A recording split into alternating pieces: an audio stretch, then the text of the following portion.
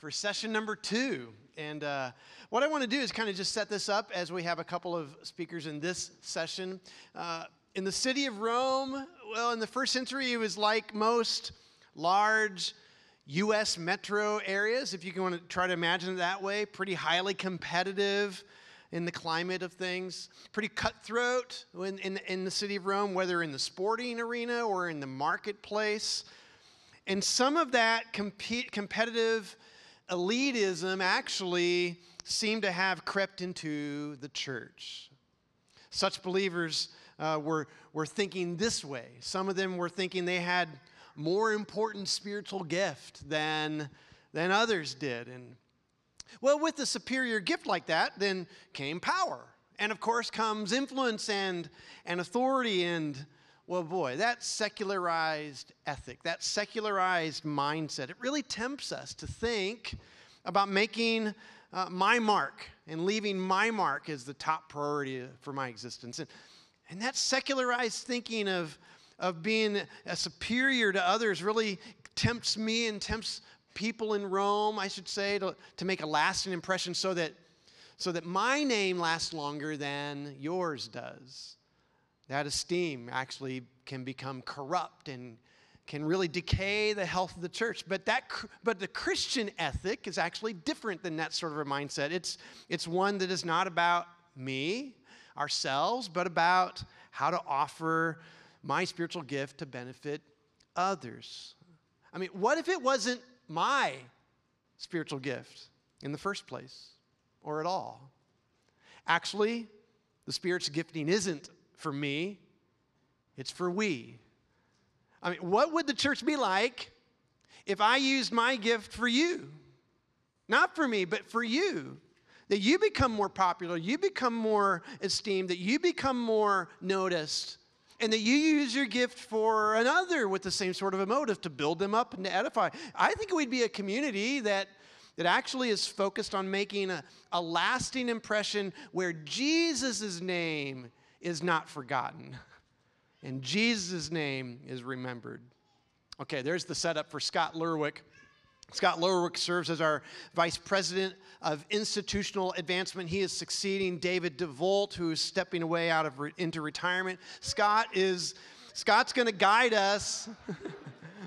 Scott's going to guide us into how well we are each faithfully stewarding the gift that the Spirit has given us. And then right after Scott, Cody Christensen will come right up. Cody serves as our Vice President of Institutional Operations and Director of Admissions at the college. And he's going to guide us toward the Christian ethic of selfless love, manifested in how we are to become like the suffering servant and walk in his shoes.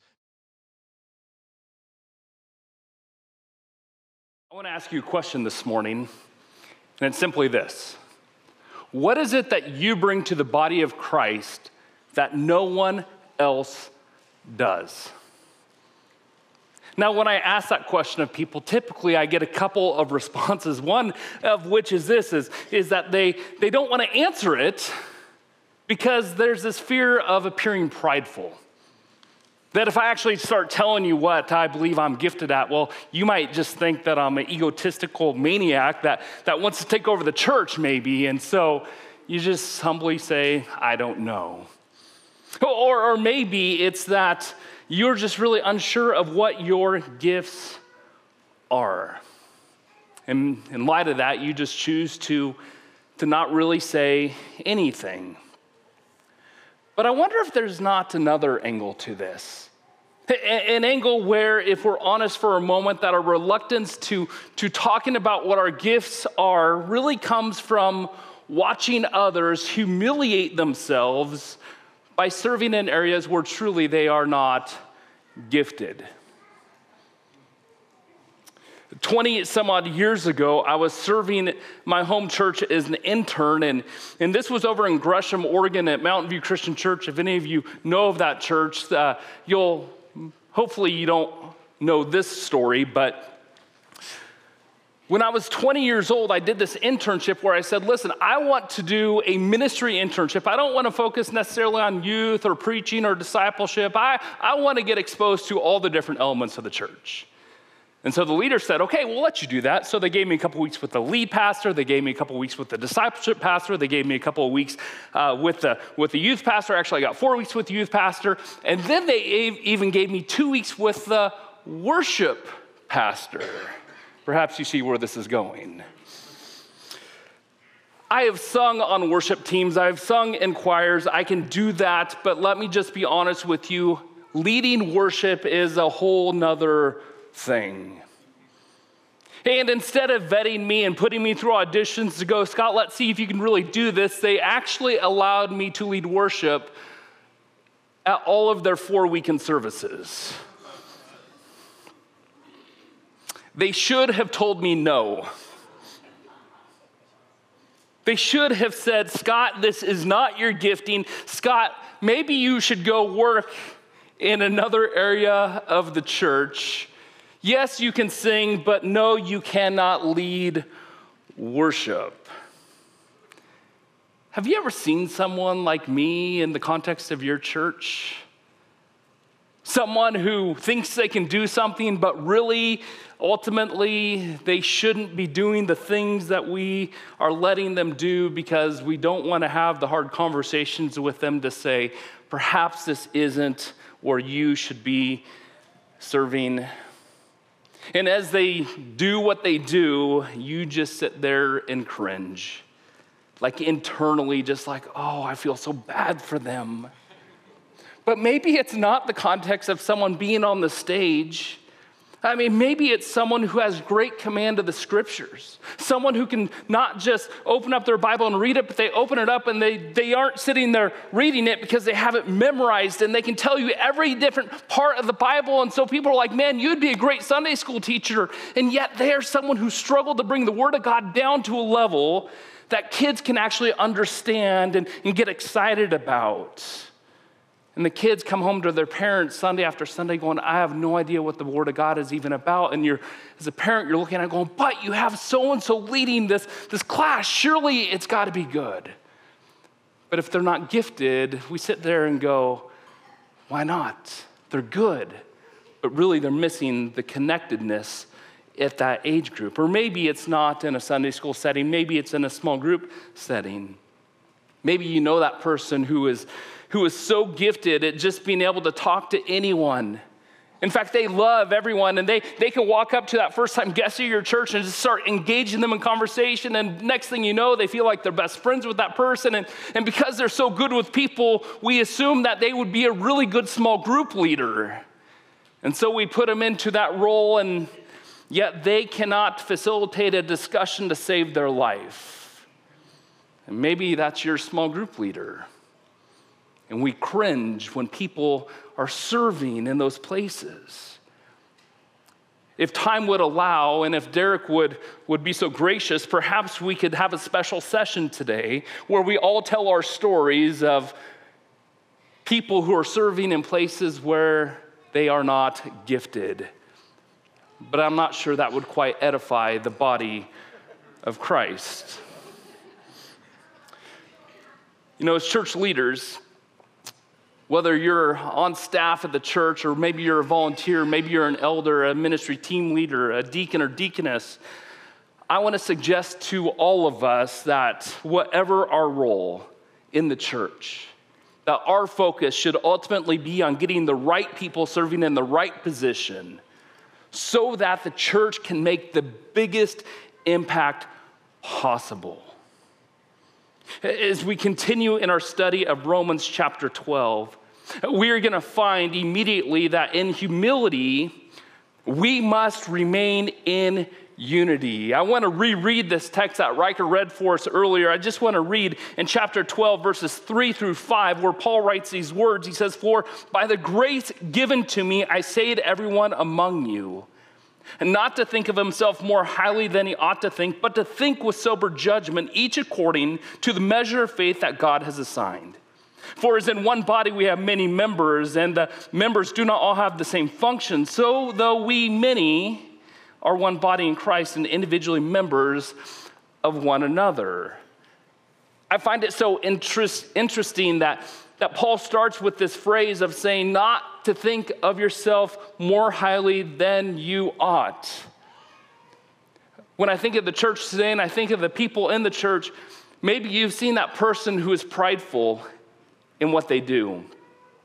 And I think sometimes we might even come to the point of assuming that, well, pride is just something that we battle with in the 21st century. And yet what Paul is revealing, he's tipping his hand to us and sharing with us is that, listen, pride has always been an issue, especially in the church. And so as people in the church, we should not be thinking of ourselves more highly than we ought to do. And what pride truly is thinking that no one else can do as good of a job as you do. Therefore, you are the only one who is allowed to do the task that you are doing. And let me just say this, is that we have to be so careful in this. And we also have to be careful that we don't confuse pride with taking pride in our work. That is intentionally doing a really good job.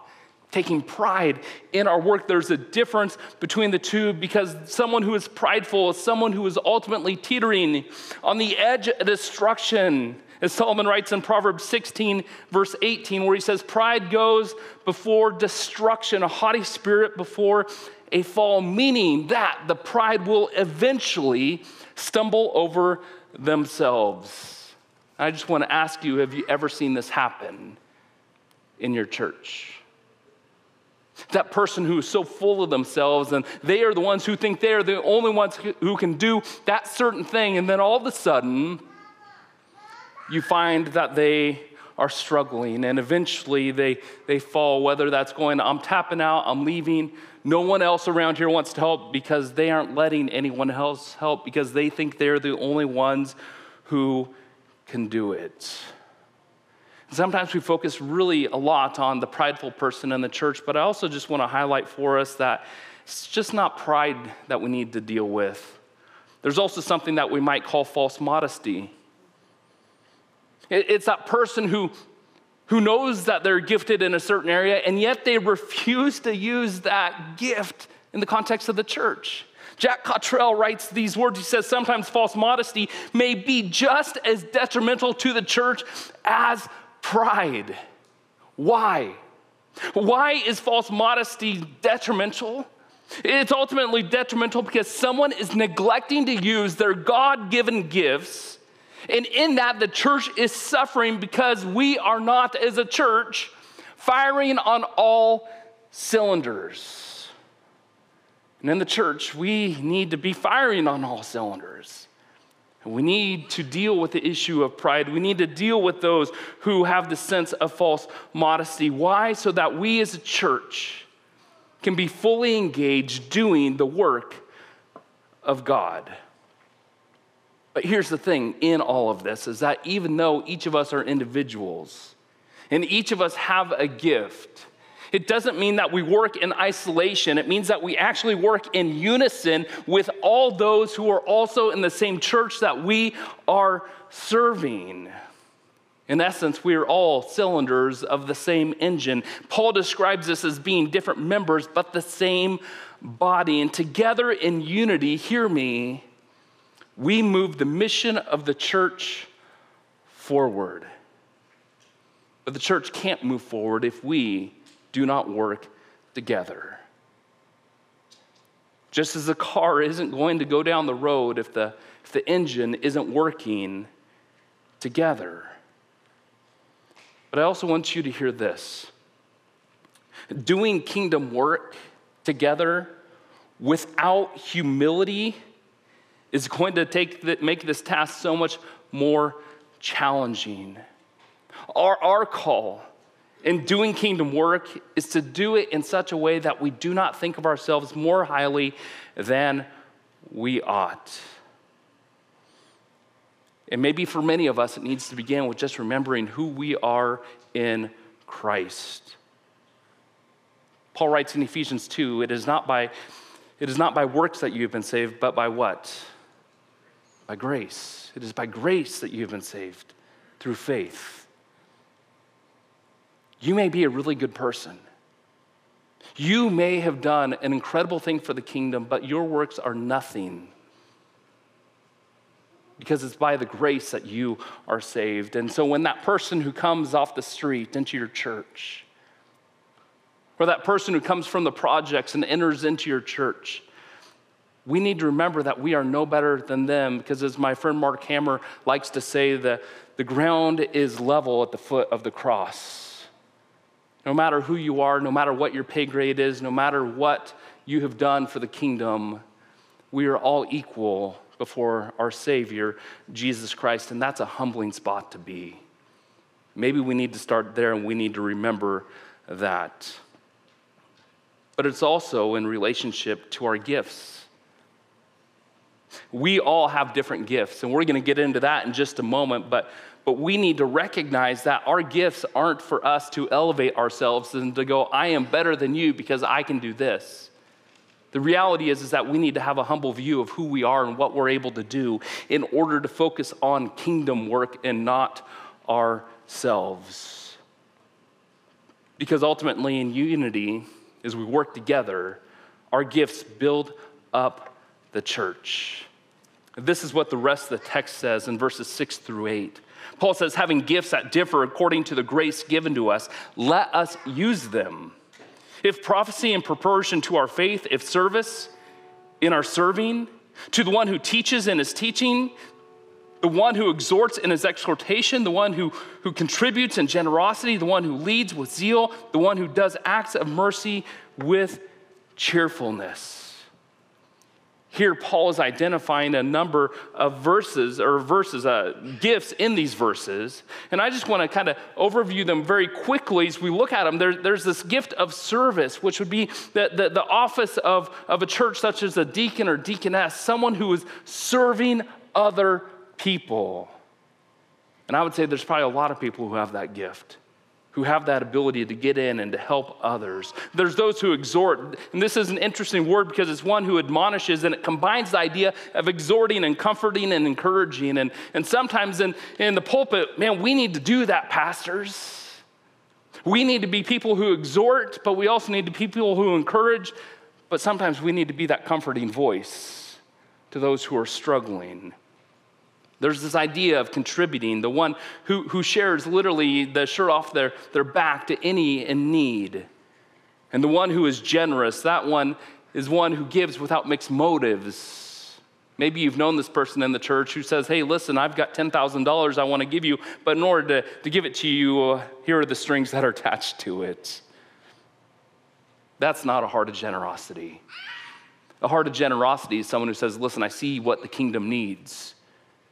Let me give you this gift, and you do what you see best in the kingdom. As leaders, as elders of the church, you do that. And then also there's the one who leads. That's ultimately one who governs the affairs of the church. And sometimes we can look at a list like this in Romans 12, and we can think, okay, well, these are definitely the list, but we also know there's other passages that deal with other gifts, and we can look at it and we go, okay, well, is this an exhaustive list of all the gifts that God has given? And the simple answer is this: it is not an exhaustive list.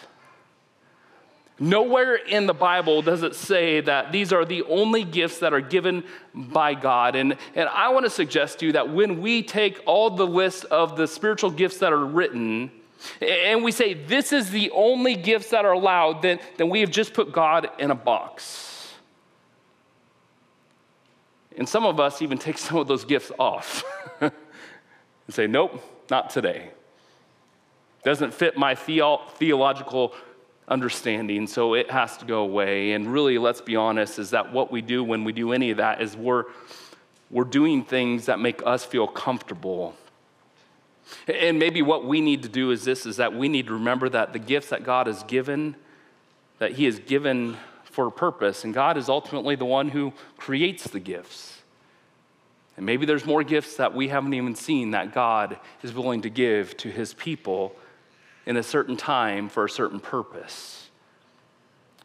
You know, the Apostle Paul unpacks this a little bit more in Ephesians 4 as far as what the gifts are for. He says this, and he gave the apostles, the prophets, the evangelists, the shepherds, and teachers. Why? To equip the saints for the work of ministry. Hear this, for building up the body of Christ, until we all attain the unity of the faith and the knowledge of the Son of God, to mature manhood, to the measure of the stature of the fullness of Christ, so that we may no longer be children, tossed to and fro by the waves and carried about by every wind of doctrine, by human cunning, by craftiness and deceitful schemes. Our gifts that we have been given by God are to be used to build up the body of Christ. And if our gifts are to be used to build up the body of Christ, then I just want to make this statement. As leaders, we must not neglect our role to equip and to release others to use their gifts. But can we be honest for a moment? If you've served in ministry for any amount of time, I served in the local church for 18 years, and there are so many times where, man, it is so much easier for me to do the job than to ask someone else to do it or to even train them to do it. And I know, and we all know that, man, if you just take a little bit of time to train that person, that they will do it, and then that frees you up. But it just takes a little bit more time. But what do we do time and again as we go, yeah, not today. Not today. I am just going to do it because it's easier for me than it is to release and equip others to do what God has maybe gifted them to do. And what we have to remember is that when we do this, as pastors and as church leaders, that we are stifling the growth of the kingdom of God. Our job is to help others reach their God-given potential as they use their gifts. The Apostle Peter reminds us of this in 1 Peter 4:10. He says, "And each has received a gift." It doesn't say Scott has received his gift. It doesn't say Derek received his gift. It doesn't say Cody received his gift. It says, as each has received a gift, use it to serve one another as good stewards of God's varied grace. Thus, by implication, if we as people in the church are not doing what God has called us to do, hear me, the church cannot be as effective as we need her to be. And as leaders, we need to be proactive at equipping and releasing people to faithfully steward their gifts. And there are lots of tools out there and lots of different assessments. And I just want to remind you this, is that every assessment out there is slanted by the doctrinal disposition of the author who writes that assessment. There's no perfect assessment out there. But there is one that I like, and I'll just share it with you. Bruce Bugby's book, What You Do Best in the Body of Christ, I have found to be very helpful and somewhat fair across the doctrinal lines.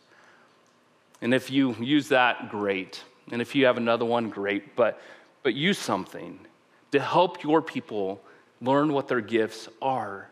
And then once you learn what they are, help them understand how to use them. And actually allow them to put it into practice. And let's be honest, part of that means that we have to have difficult conversations. For those 20-year-olds who think they can lead worship but really shouldn't be leading worship, we need to have those hard conversations to say, Scott, you shouldn't be serving there. But we don't like those conversations because they're awkward, they're uncomfortable, they're painful, but they're needed.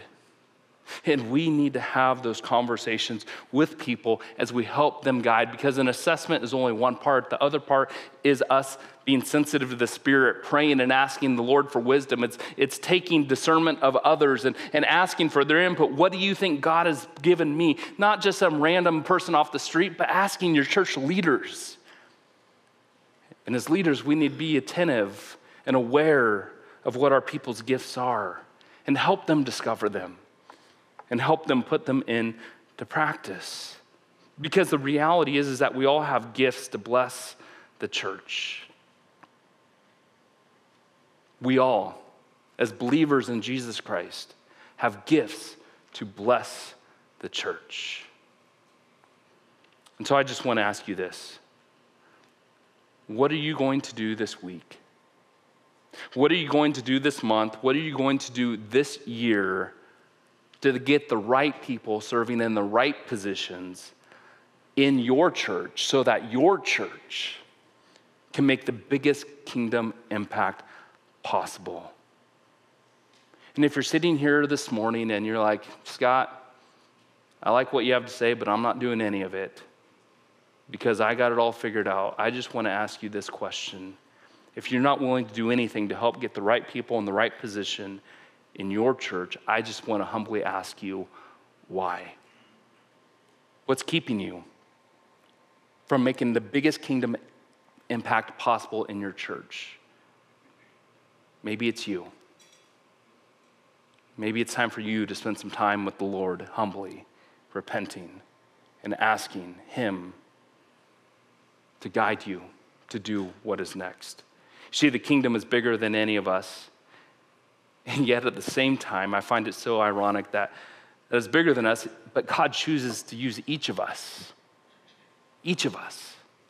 to do His work, to build His kingdom, which is why He needs all of us in the right place with the right gift, using those to build His kingdom. Would you pray with me? Lord God, I just thank you for today.